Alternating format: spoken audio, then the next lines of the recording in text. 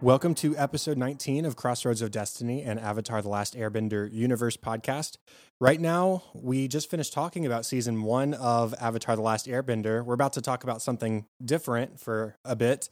I am Chad Hopkins, and I'm joined by my co-hosts, Andrew and Melanie Grant. How's it going, guys? Going all right. Pretty good. Good. Yeah, we're getting close to Halloween. So Melanie's been working on the babies' costumes. Yep. And I went to Joann's Fabrics earlier today to start looking at my costume. What have you You're decided? doing something different. Yeah, I'm doing something different. We'll talk about it another Okay. time. But yeah, I'm looking forward to it. It's not Avatar related this year. We're excited about the season and ready to talk more Avatar now, except for the fact that we are not talking about the show this week. Gotta rip this Band-Aid off. Oh my goodness.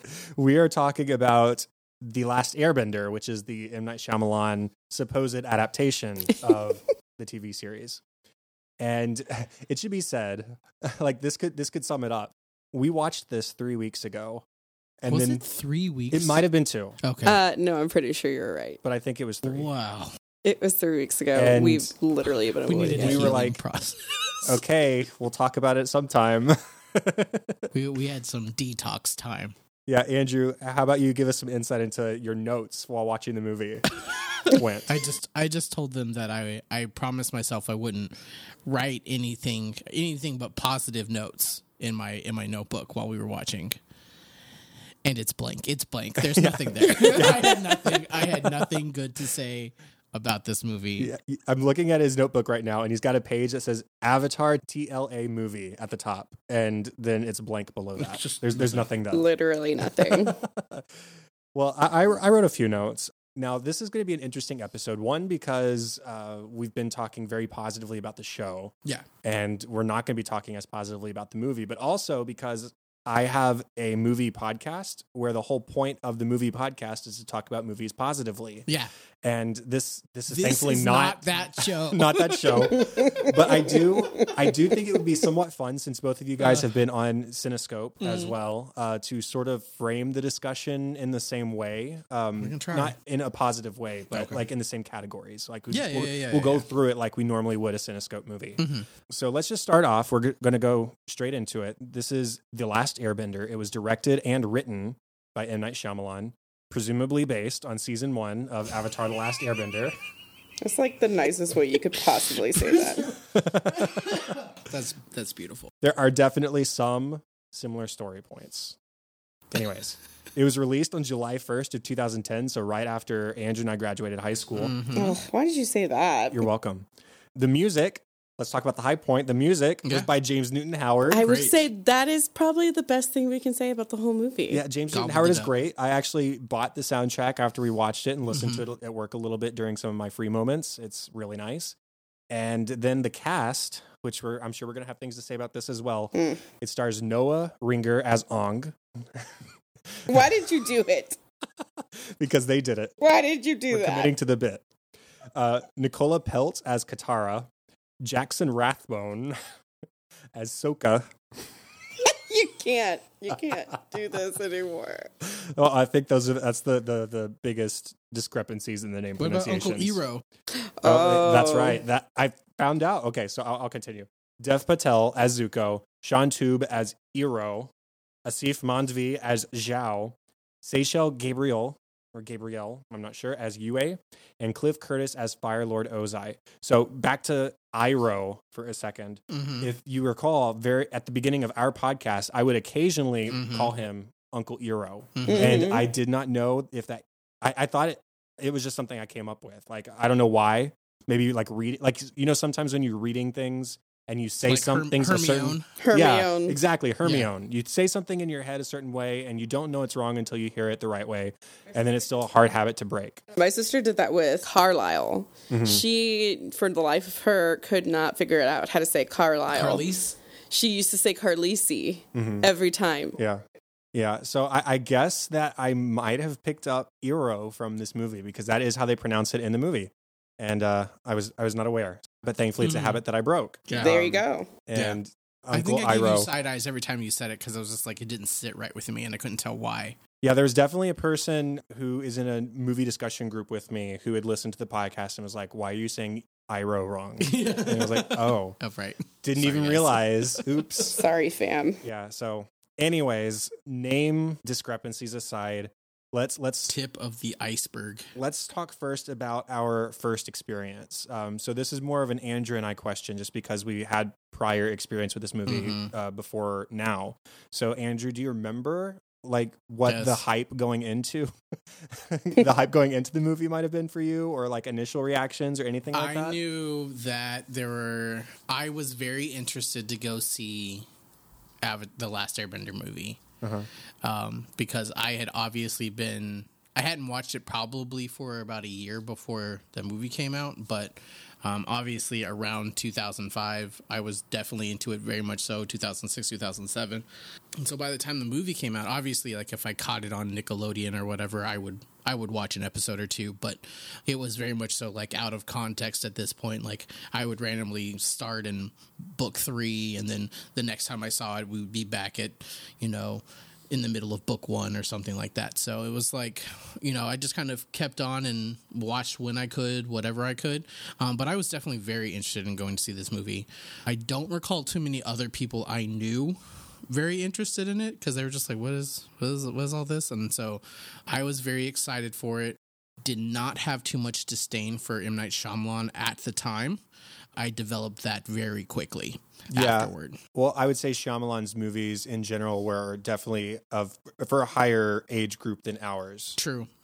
And I think at that time I had seen Signs and maybe The Village. I think The Lady in the Water was a big one. I remember around this same time. I never have seen Lady in the Water, but I remember trailers for it as a kid. Right. That's pretty terrible. Yeah. All of them are kind of weird. Like a lot of it is like you're not entirely sure if you're picking up story points or if it's just kind of random nonsense until it all comes into full picture at the end, which is kind of like Shyamalan's thing. Like, you're not entirely sure what kind of pieces of the puzzle you're looking at until he tries to like shove them all together in the last 20 minutes. Yeah, he's known for the twist or whatever at the end. Right. So when he took on something to literally just tell a story that already had interesting plot points and twists and things in it, it was very interesting the way the whole story unfolded, because I think we even picked up on a few of them. Again, didn't really make any notes of what they were, but where like two kind of distant plot points were kind of shoved together. I think one of the bigger ones was in like the Northern Air Temple or something like that, where it was supposed to be where the Earth Kingdom guy had made a bunch of weapons for the Fire Nation. Right. But instead it was like the Southern Air Temple with the Hall of the Avatars. Yeah. They said so they kind of combined the separate air temples together. Right. And that was weird. But it just kind of continues that, where you can take some creative license to make sure that you're moving the plot point through, or moving along the storyline. But I think there was a little bit too much deviation, especially with those who already knew the story, made it that much more confusing. And then for those who didn't know the story, were just as lost. So none of it made sense for the end user, essentially, for the person watching the film. Where the plots kind of deviated didn't make sense if you knew the series or if you didn't know the series. Like, it was just confusing in general. So I think that's where I lost a lot of, I don't know if respect is the right word, but I definitely did not enjoy the movie because of that main point. And it just seemed strange to, like, you always have that thing where those who quote unquote read the books and then watch the movies, there's always going to be these kind of discrepancies. They can't tell the full beefy story of a book and the amount of time it takes to make a movie. So a lot of things are implied, or a lot of things are visual, or there's some kind of monologue over the top, a narration, which he uses all of, but I think he uses all of them poorly still. Right. I mean, you're literally monologuing over something that's actively happening, and it's not like more detailed monologue. It's like, we approached the Council of Elders at the North Pole, as they're approaching the Council of Elders at the North Pole. Like, you can kind of take in that they're approaching some kind of leadership. Mm-hmm. Now, if they were like to, I don't know, give us their names, who they were, that would be more relevant monologue, more relevant narration than literally describing what's actively happening on screen. Like, it wasn't helpful dialogue. Yeah. And I think that there's just too many times where that happened where it hurt my soul, if I'm being entirely honest. But in terms of the first time watching it just kind of, I think my initial reaction was just like, what is happening? So did you see it in the theaters when it first came out? Or not, I guess maybe not long after, like maybe on cable TV or something? I went to theaters to see it. Okay. I remember seeing it in the big screen. What town I was in, couldn't tell you. I might have been in one of the first movies I saw in Lubbock, if it was still out at that point. But it was, again, those last weeks of our high school year, or senior year of high school, were bogus. So I can't tell you when it would have happened or not, but I'm pretty sure I saw it in theaters. So, I mean, as far as my first experience with this goes, we've talked about my history with the series. I didn't grow up with Avatar in the same way that you did. I was aware of it, and I'd definitely seen a few episodes.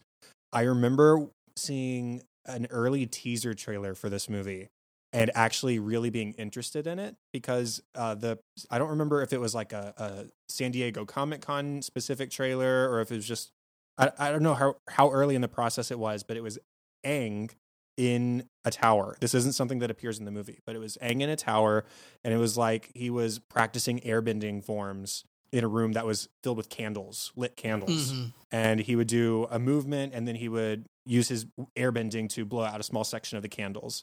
And then he would do it again to another section. It was just like one section at a time. It was kind of weak airbending.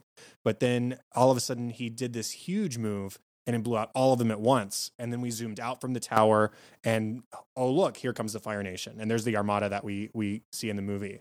And that's the trailer I remember seeing. I was like, oh, not bad. Looks cool. I mean, sure, yeah, the arrow design is a little bit weird on this kid. Whatever. Yeah. But I remember... It wasn't weird. It was stupid.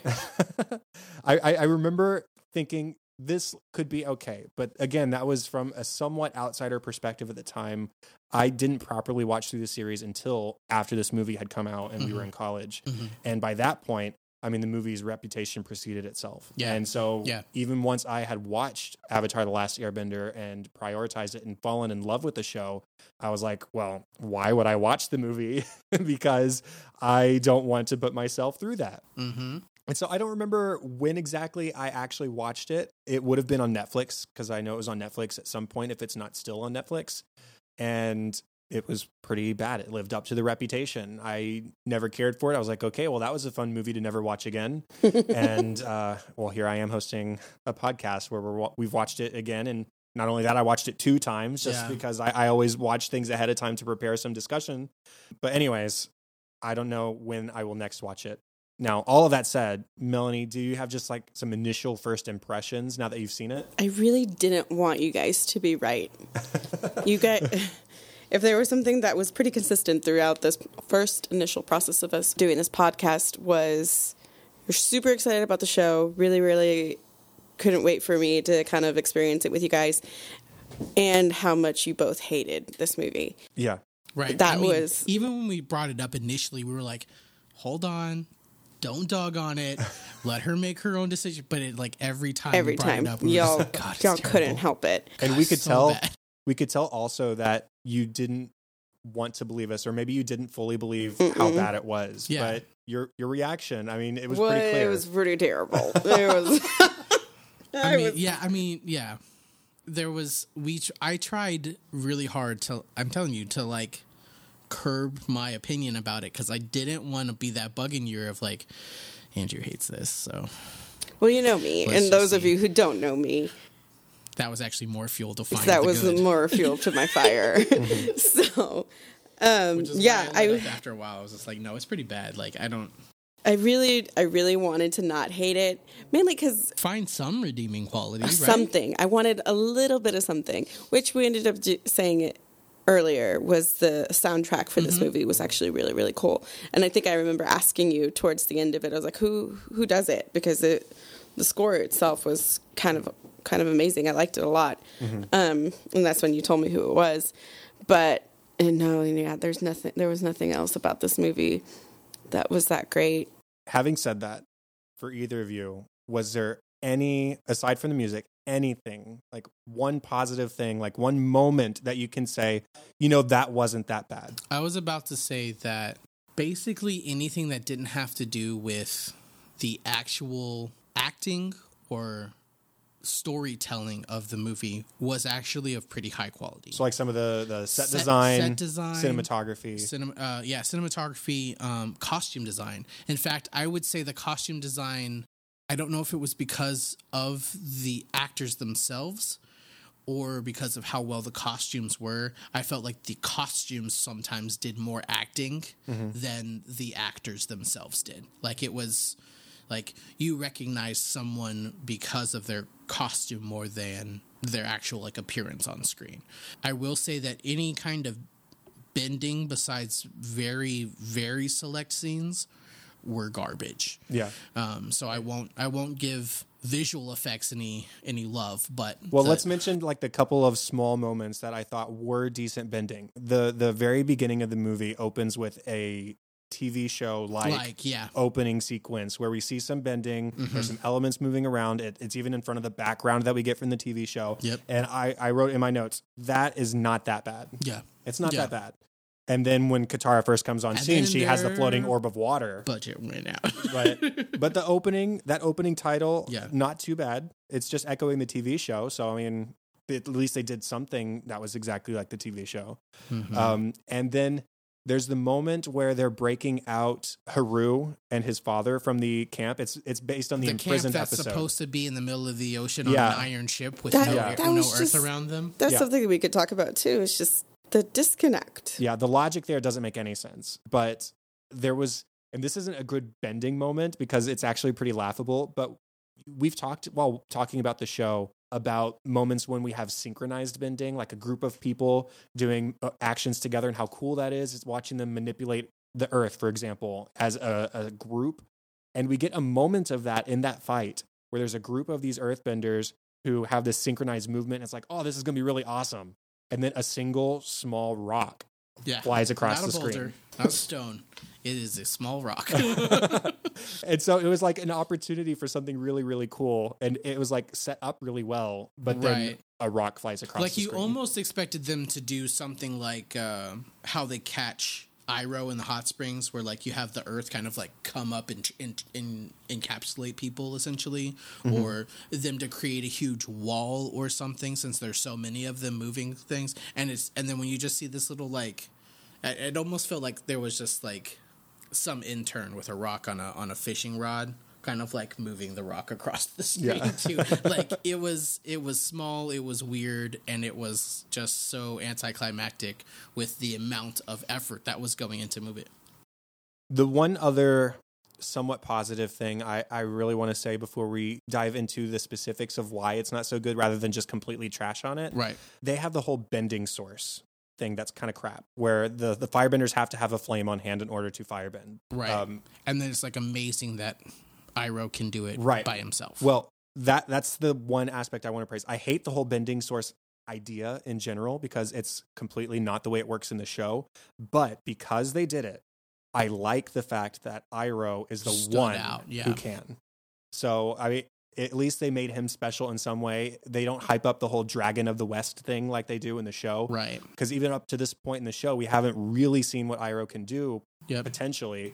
We saw him look scary for a second in the Siege of the North. Or why he's called the Dragon of the West, or what kind of real like power comes from that, like why that he's actually called that and things. Like we don't know any of that information, and in the movie we weren't going to get that information either. Right. But because they did do the whole bending source thing, and because Iroh is so in tune spiritually with himself and with the world around him, I like that if they did that, Iroh was the one who could bend without source fire. So praise where praise is due, a slight praise.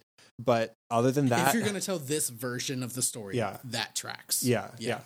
So that aside, let's go ahead and let's talk about characters and I guess why they don't work and how they're adapted.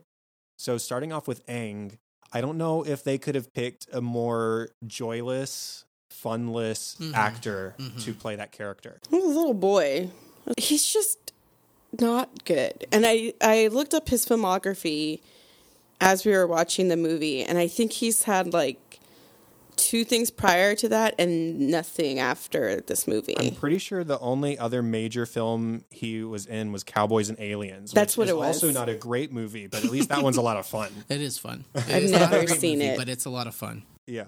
And I think maybe you had said it, the reason why he was sought after for this is because of his love for martial arts. Yeah, he studied Taekwondo, and supposedly he used to shave his head to keep himself cool during his workouts.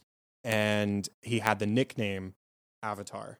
Oh, yeah. And so that's not why he got the role. He auditioned out of a whole bunch of people and got the role. But it was like, well, I kind of look like the character already. You don't have to put in a whole lot of extra effort. I think one of the first things I noticed whenever he came onto screen, and you've already mentioned it too, was this stupid arrow. I hated it. Yeah. The little symbols. And I was like, that's not what he's supposed to look like. And then there's several, I mean, I'm notorious for, like, that's not what the book said. I do that all the time. But I mean, there were so many different things happening that it was just like, this isn't even remotely the same movie. I think they not even down to the names. They couldn't even pronounce the dang names the right way. So I don't know. It was just very interesting. He was not very good. It was like line feeding the whole time for him. And that aside, I mean, he wasn't written well in the movie because Aang in the movie, like here's a specific story point. Aang in the TV show ran away because he was scared of the responsibility of being Avatar. He was scared of what that meant for his life. In the movie, it's like, well, I wanted a family, and I can't have a family if I'm the Avatar. And maybe that's a small piece of Aang's actual mentality or his actual desire, but really the whole family aspect wasn't what Aang was after in the TV show. Yeah. And to make that like his main focal point, it was like they were trying to set up him and Katara as a thing right off the bat, as more serious than they started off in the show because they're kids. Right. It absolutely didn't make any sense. It would have made more sense for him to be like, but I was just a kid and they were taking away my future. Because that's different. Right. Like, they were going to basically write my life for me. And that's a different argument than they said I couldn't have a family. Because Aang he didn't mention ever that need or want or desire for a family. He doesn't really understand the concept of family because he lives in a nomadic society where there really isn't a familial structure to what they do. So this kind of emphasis on family for an air nomad in general is just weird. It's wrong. Right.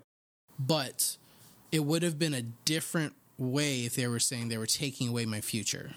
I was a child. Lean on that because the entire first season of Avatar heavily focuses on the fact that he's a kid. Right. And in fact, there's several little funny one-offs where it's just like, you can't do this, so you're just a boy. Like, so are you. Like, right. Between Zuko and like, and I want to go himself, ride the koi fish. Who cares that I have to go save the world? I want to go ride the koi fish first. Yes. I mean, because in a child's mind, that is a logical sense of way to do things. Like, yeah, that is something I have to do, but that's like 2 weeks from now. Right. Let's go ride a koi fish. Like, that didn't transfer. No, there's no There was fun. almost none of that in the movie. He is a serious little boy who's like bitter at his past, and that's why he ran away, that he was angry and bitter and everything like that. Not that he was terrified, not that he had no idea what he was doing and didn't want the responsibility or any of didn't want that. that responsibility shoved on him, which all makes sense. But this overhearing that I can't have a family, so I'm going to run away because they're going to take my future away. Yeah, at the age of 12. Like, what? Tell me what 12-year-old like- boy is worried about I was that. just Right. like, I wanted to be a dad at a young age. Like, since a young age. I didn't want to be a dad at a young age. That's a different thing. Since a young age, I was very interested in the concept of fatherhood. How about I'll phrase it that way. I still wasn't 12, though.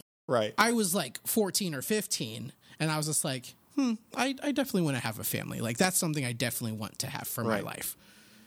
12-year-old Andrew? No idea. No idea where his head was at when it came to a family, because it's not something that's on your mind as a 12-year-old. Yeah. So, So moving on to another character, let's say Noah Ringer, you were not great at the acting part, but at least you did that taekwondo really good. you did your martial arts, man.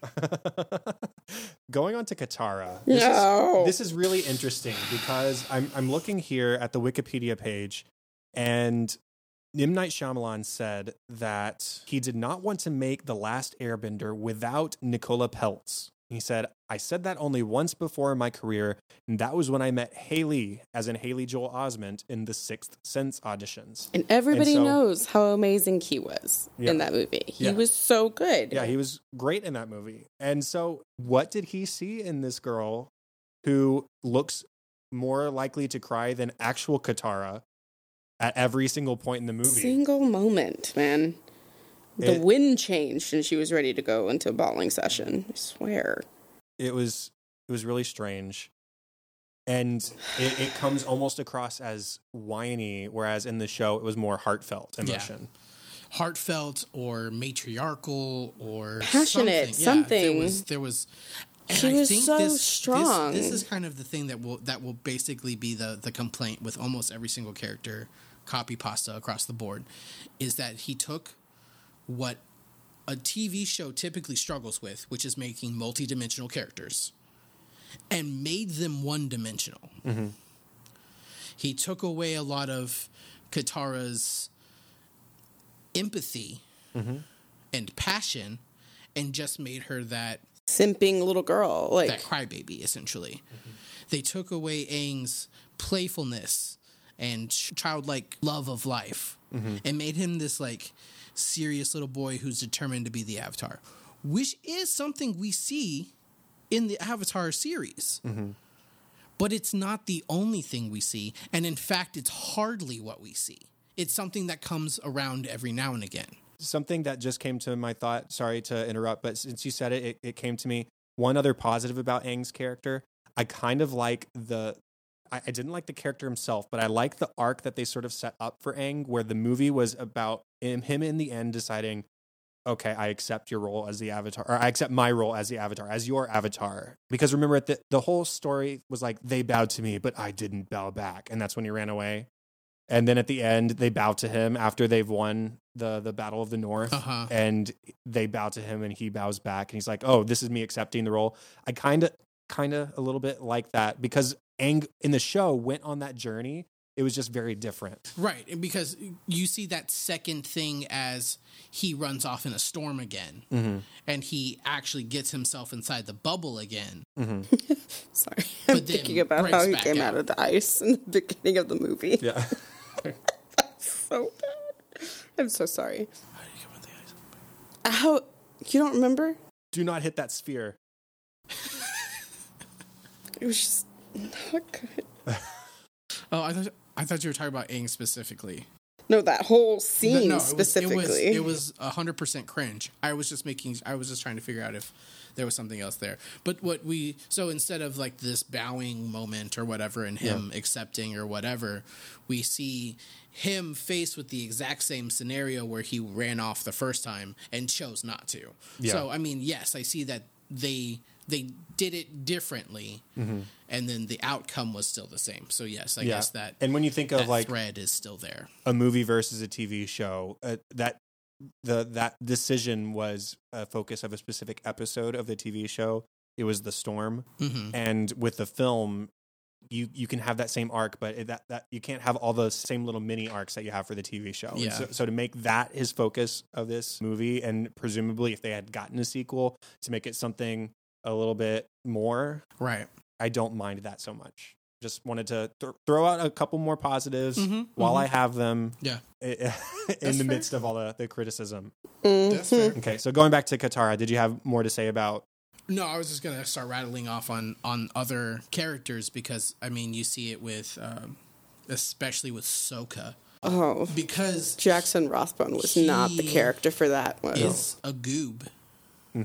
in the series. Like, yes, he has this like I'm a man mentality kind of thing. Like, I'm gonna do it because I'm a best. You're like, okay, sit down, sir. You're fine. But he's a goob. He messes things up. He gets covered in God knows what at every turn that he can get, covered in water, covered in appa slobber and things like that. Like all of like, we haven't quite made it to cactus juice, but there's cactus juice. And that is Sokka. But also warrior. Like, and then when they like get rid of all of the gooberness, it takes so much fun out of the movie. Sokka was almost as angry in this movie as Zuko was. Yeah, almost more so. I was just like, y'all need to switch it up. That would have been an interesting. You should have been Sokka. You should have been Zuko. Because the Zuko character, he's so broody. Was broody, but he was like so like he still had like this little gentle baby face. And so even though I can't even remember what Zuko's character, the guy who played Zuko, Dev Patel from Slumdog Millionaire. Oh, yeah. So he still had this like little gentle. So even when he was like, go and get the Avatar, it was just like, yeah, you go get him. You go. You're so cute. You go get him. Go get the Avatar. Like you didn't buy it. You didn't buy it even a little bit. And then you go to look over at Sokka, and he's just like about to boil over at every moment. Yeah, you would have made a better Zuko because that's Zuko energy right there. That's like, I'm ready to go. Like. Yeah. I want to go to war. Well, lightsaber. Well, you know what? At least he got his boomerang moment. He threw his boomerang. He did have his boomerang. And good for him. And now is the time to point out that those three characters we've really talked about so far, Aang, Katara, and Sokka, were played by the white actors. And now we get to the villains who are not played by the white actors. It's a pretty big thing. It's that a problem. It happens a lot. Yeah, so there's two big issues. One is that with those three being white actors, you then look at the background actors in those scenes in the Southern Water Tribe when the Fire Nation shows up, and all the other members of the Southern Water Tribe can have Inuit actors or Asian American actors or whoever, people of color in those roles, because they aren't the focus. They aren't the main people. They don't need to be white. But here comes the Fire Nation, and almost all of them are people of color. And I mean, good for casting people of color, but only as the bad guys, only as the background actors. And here is Shyamalan saying, hey, look, I'm Indian. Dev Patel is Indian. How am I racist? Oh my God. In the way I cast this movie.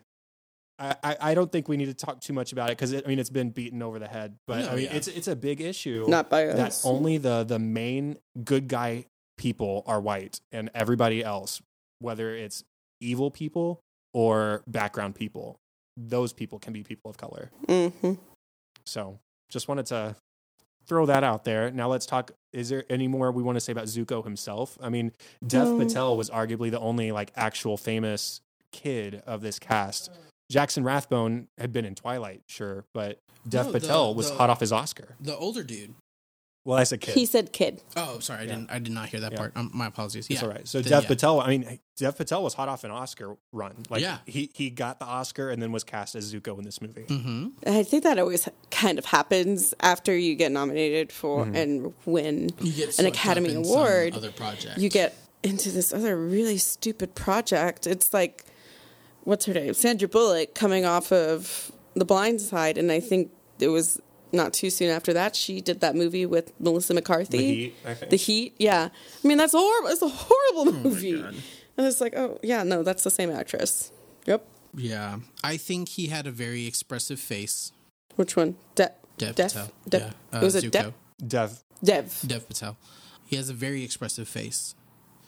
I just think for the character of Zuko, you needed that bubbling. He needed to be frothy all the time. He needed to be ready to murder people, on the edge, not only displaying anger all the time, but that fiery passion of Zuko. because that is where a lot of this kind of this reactivity comes from with Zuko, is he's very devoted to what he's trying to accomplish, and I think there's a thread of that comes across in the movie performance, but you don't get the aggressive. The aggressive doesn't come across as much as I'm trying to defend my honor. Yeah, which he did well, but there's just that other aspect missing. Well, TV Zuko's anger is also reactionary in a more reasonable way. Like, obviously, we've made comments in our discussions of the TV show. Man, chill out, Zuko. You're being super angry right now for no reason. All Uncle did was offer you some tea, or like whatever. Yeah, there were moments of that in the movie, but there like one specific moment I wrote down when he first captured Aang and brought him on. And they did the Avatar test to see. They poured like the elements in front of him to see if he reacted to them or they reacted to him. And he said, "You're my prisoner. You're not going to escape this ship. This is a warship." And he just like randomly shouted that one line. Yes. Yeah, that I do recall. Yes. Yeah, so I mean, it's lots of random things like that. It's like, where did that come from? Where at least in the TV show, there's a line to be drawn. Yeah. It was very much like Dumbledore and Goblet of Fire. Yeah. Did you put your name in the Goblet of Fire? Yeah, like, kind of like that. The hell? Was he raging in the book and I did not remember that? No. Right. No. And then one of the bigger problems I actually have with Zuko in the movie is his conflict with Zhao, which isn't built in the same way. The stakes aren't the same as they are in the TV show.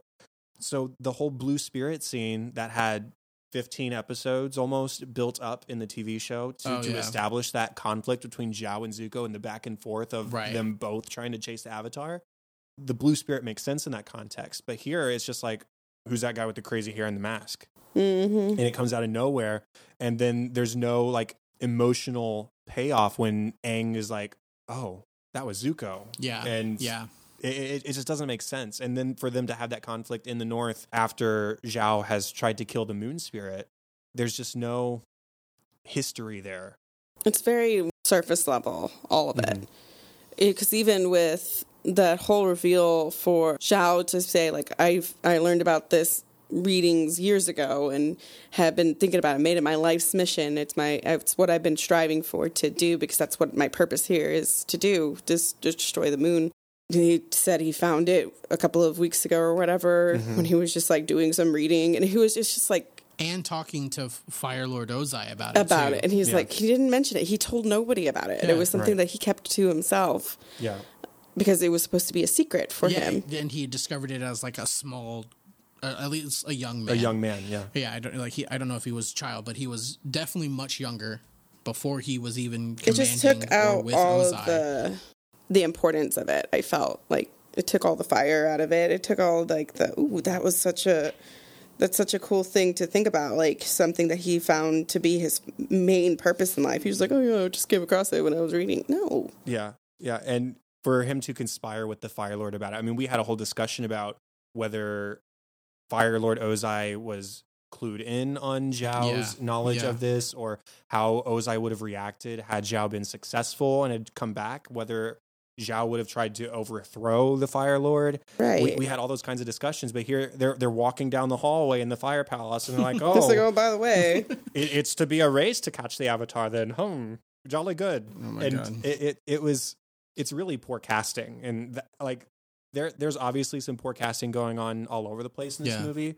But I think that Zhao might be the worst. Mm-hmm. Honestly, because he doesn't even look the part. At least Noah Ringer looks like Aang, kind of. In the TV show, you have like goatee. You've got that menacing Jason Isaacs voice, Lucius Malfoy, like whispering down Zuko. I mean, he's a scary character in the TV show. And here is this guy. He has that presence. Yeah, he's got baby face. He's just walking around. He's like, there's nothing scary about him. He has a very distinctive voice too, which isn't deep, isn't like growleth, like none of that. There's no menace. No menace whatsoever. And all I think of him is the convenience store owner from one of the Spider-Man movies. I think the first Spider-Man movie with Tobey Maguire. And that's it. That's all I think of, his little face. And it's not a general, even remotely scary and commanding an army. I do also want to talk about the casting of Iroh. Mainly because I needed him to be like 5'3", like that was a necessity for me, for him to be just this like squatty little man. Yeah. Like they only took like, oh, Iroh's kind of a hippie. Let's find a dark-skinned hippie and make him Uncle Iroh. And then that was like literally all they looked for. They needed someone who blended in with the Fire Nation and was a hippie. And so they gave him long hair, this kind of like spacey voice, and that whole scene with the toys for the Avatar, the trinkets for the Avatar and everything. That whole scene was just weird. Yeah. Because it was basically the most we heard Iroh talk throughout the entire movie. True. And it just wasn't. It didn't Good. give anything Iroh. Like there was no Iroh vibes. No. I think I was even shocked when he came on scene. You're like, wait, who's that supposed I was like, to be? who's this guy? Yeah, I'm pretty sure you said that is not Iroh. Because it wasn't. No. It was not. Like everything that we know and love about Iroh was not that man. No. The whole like, you know, the weird kind of old man voice like that he does all the time. Like we needed that because he didn't just need to be an older character. He needed to be an elder. He needed to be that kind of like shoo away, you're no threat to me kind of person with sage wisdom and enough firepower to bust some things up. Like that is Iroh to the core. And we didn't get hardly any of that. And I think this is a really good time to really heap praise on Mako, who is the voice of Iroh in the TV show, and how much that voice is important to that character. Yes. And how he sounds and how he talks and his inflections. It's so important to that character. And though I like Sean Tube, I think he is a good actor in other projects I've seen him in. Right. It's just a bad fit here. And it's possible because that character would just be hard to cast anyway. That's true. True. I can see that. All that aside, he is written poorly, and the personality of Iroh, voice aside, doesn't come through. No. You didn't get the old, ancient tales and stories and things like that. You get a little bit when... Does he describe, like, the balance between the nations in the movie? Do we have that same little, like, cutaway where he's drawing the nation symbols? Am I mixing things up? Okay. So Well, no, we don't even have that. So there, I mean, that's something that that is like the epitome of Iroh is just like this backing wisdom. Like that is what the whole movie was missing was background. We were missing crucial information. And I think it would have been better off for us to have some kind of Iroh narrator at some point as well. Katara can narrate too because she does the opening narration or whatever, but I didn't need to hear her voice over the character, especially when she was on screen, because I thought that was really weird to have a character narrating over themselves. You know what would have been cool is if they hadn't cut Avatar Roku as a character and replaced him with a dragon in the spirit world, and then you could have had the actor for Roku do the voiceover. Somebody who just doesn't have a presence except for like one scene maybe. And you could have even used the actual actor for Roku's voice. Like that'd be a great narration voice. I mean, that's the guy who does previously on Avatar and the TV show. On Avatar. It's great. Love it. Love it. I quote it all the time for absolutely no reason. He does. Yeah. Thanks. So, I mean, that's another problem. I don't think we need to go as deep into that, but the whole consolidation of Roku and the spirit world scenes into just the weird dragon thing that Aang immediately accesses when he goes into the Avatar state. Don't love it. Not great. Don't love it. I don't love that we get so much visually from the Fire Lord because We Melanie, don't see him. I was about to say, Melanie, do you know what the Fire Lord looks like in the TV show?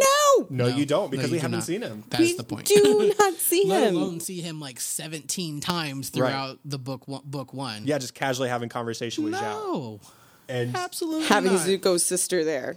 And that takes the scariness away from Ozai as a character too, because right now in the TV show, I mean, we're meant to be terrified He's of like, him. because he's supposed to be like head of Team Rocket, essentially. Always shrouded. You never know who it is. You don't know what's going on. And that shrouding of mystery, like the kind of overlord that no one even really knows besides like 4 people and they're doing all of his bidding. Like that is terrifying. But for him to be just like, having a meeting at the office. Like, doesn't make any sense. No. Idiot. It's just it's frustrating to see, to kind of see that breaking of character when it could have just been done. Like, if it had been copied over, it would have been just as effective, if not more so. Right. I don't have any complaints about Yue. I think the actress who plays her is fine. She doesn't suck. The look transfers. Interesting fact about her, I mentioned this while we were watching, but the actress who plays Yue is Seychelle Gabriel, who goes on to voice a major character in Legend of Korra. Andrew might recognize this name. Melanie won't until we get to it, but the name is Asami, for those who are listening who've seen Legend of Korra. It's the same actress. So I think that's the only person who's connected to both the movie and to the shows in some way. The only reason I really wanted to mention her and mention that is because I have one final complaint about Iroh, which is that Iroh takes away Yue's and Zhao's choices at the ending of this movie, whereas both of those characters had the choices that they made in the TV show. So let me be more specific. Yeah. Yue makes the decision in the TV show to sacrifice herself. Yeah. All Uncle Iroh says is, you have been touched by the moon spirit after the moon spirit has been killed. That's it. End of line. Yeah. In the movie, Iroh is like, you could sacrifice yourself and give it back, you know? Which is weird because Iroh would never say something like that to anyone. Yeah. And B, completely undermines anything in the actual sacrificial nature of Yue's response. Right. It completely takes away her agency. It completely takes away the meaning of that. I mean, we don't get a lot of Yue in the TV show, but because of that choice, she's so much more meaningful as a character. And that relationship with Sokka is a lot more meaningful as a result too. So I hate that Uncle takes that away. But then the final confrontation between Zuko and Zhao, Uncle stops it. There's no fight between Zhao and Zuko in this movie.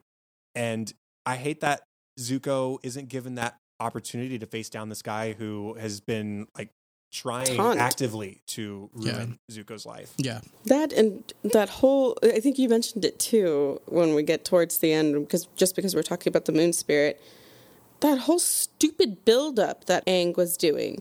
All of this ominous music, all of this power coming, and then nothing. Oh yeah. Freaking the big wave happened. And then it just goes back Show down. them the power of the ocean. And I looked at Chad and he just started laughing. I think my face was buried and I was ostriching most of the movie. The whole movie. Just face buried into the couch. I did not want to see anything. It was whole body cringe. I looked at Chad and I go, what just happened? Is that it? That And was he the goes, power of the ocean. That was it. Yep. That was all. I was like, There's no kaiju moment. No. man. No walking through the streets with the cleansing. No, at least like crashing down the waves on the Right? on the Nothing. fleet. Flip Like, them over at least. Just like, right? No, okay. look, watch out.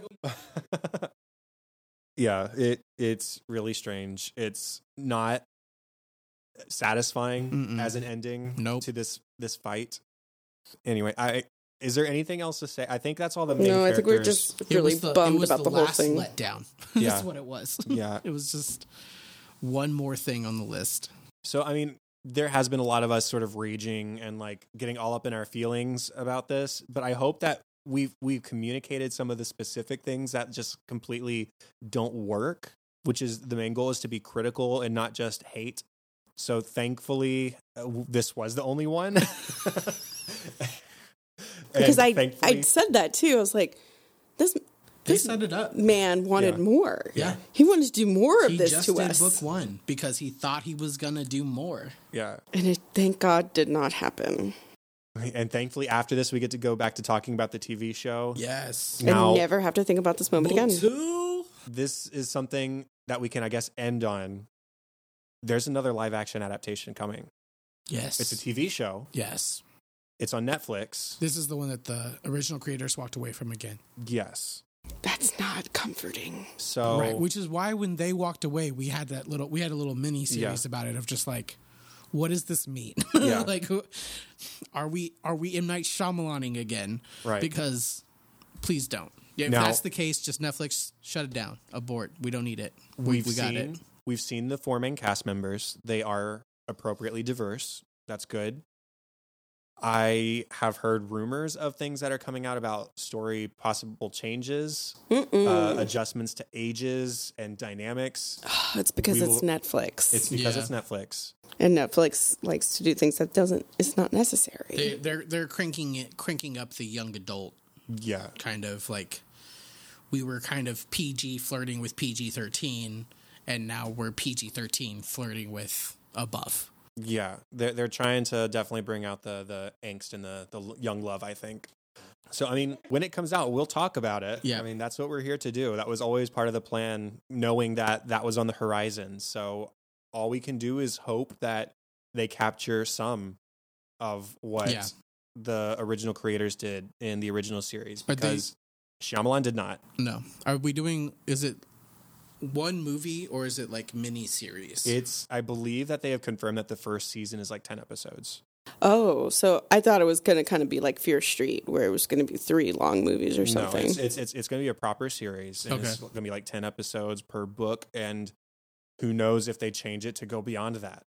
Mm-hmm. That's a possibility. I will say that now in 2021, even the crappy computer graphics are going to be 10 times better than and more affordable than 2010 graphics, especially for big screen. Yeah. Like Netflix has the capacity to support an undergoing where things like element bending, which is more than likely going to have to be some kind of CGI heavy experience, is going to be more believable. Mm-hmm. Now, the positive spin on Netflix doing their thing is that they have a vested interest in making it as good as they can, because they have seen how popular Avatar and Korra have become on their platform since they added it a year ago. Yeah.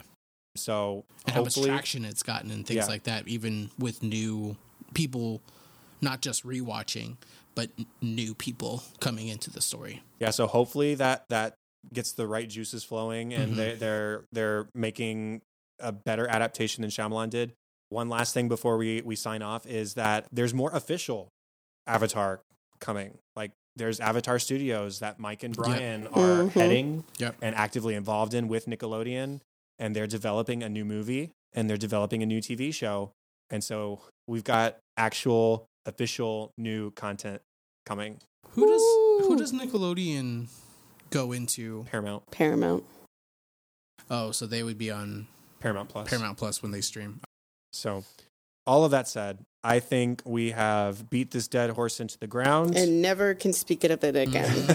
That's the end of the 19th episode of Crossroads of Destiny. Thank you, everybody, for listening. Hopefully this was therapeutic for maybe some people. Like, I'm sure it was a little bit therapeutic for us, just listening to people rage about this. Yeah, got to get that off your chest every now and again. Just let it out. Reach out and tell us how much you are in your feels about this movie with us on Twitter at XRoadsPod. We also have a Facebook page, XRoadsPod. Please go over to Apple Podcasts, drop us a rating and a review, hit that subscribe button. It's free. You are welcome to email us ideas or feedback to xroadspod@gmail.com. And hey, we'd love to get a voicemail from you. You can call us at 3145-YIP-YIP. That is 314-594-7947. Keep it around a minute, or hey, heck, a little bit longer. If it's good, we'll put it on the show. Andrew, where can people find you online? I'm invisible. Invisible. You can find him through the official account, Twitter, or through Melanie and I. Melanie, where can people find you? They can find me at MelanieAmanda44, and that is my Instagram. And then the best place for me is on Twitter at Chadadada. That is CHADADADA. If you like to hear me talk about new, like, positive movie thoughts, you can go to my movie podcast, which is the Cinescope Podcast. You can find it at Cinescope Pod on Twitter or the cinescopepodcast.com. Then there's An American Workplace, which is my Office TV rewatch podcast. You can find it at Workplace Pod on Twitter or workplacepodcast.com. Show notes and contact information for this show can be found at our website, xroadspod.com. And that is all, everybody. Thank you once again for listening. Thanks for tuning in. We will talk to you in episode 20 when we revisit all of season 1 before we dive into season 2. Bye, everybody. Bye. Adios.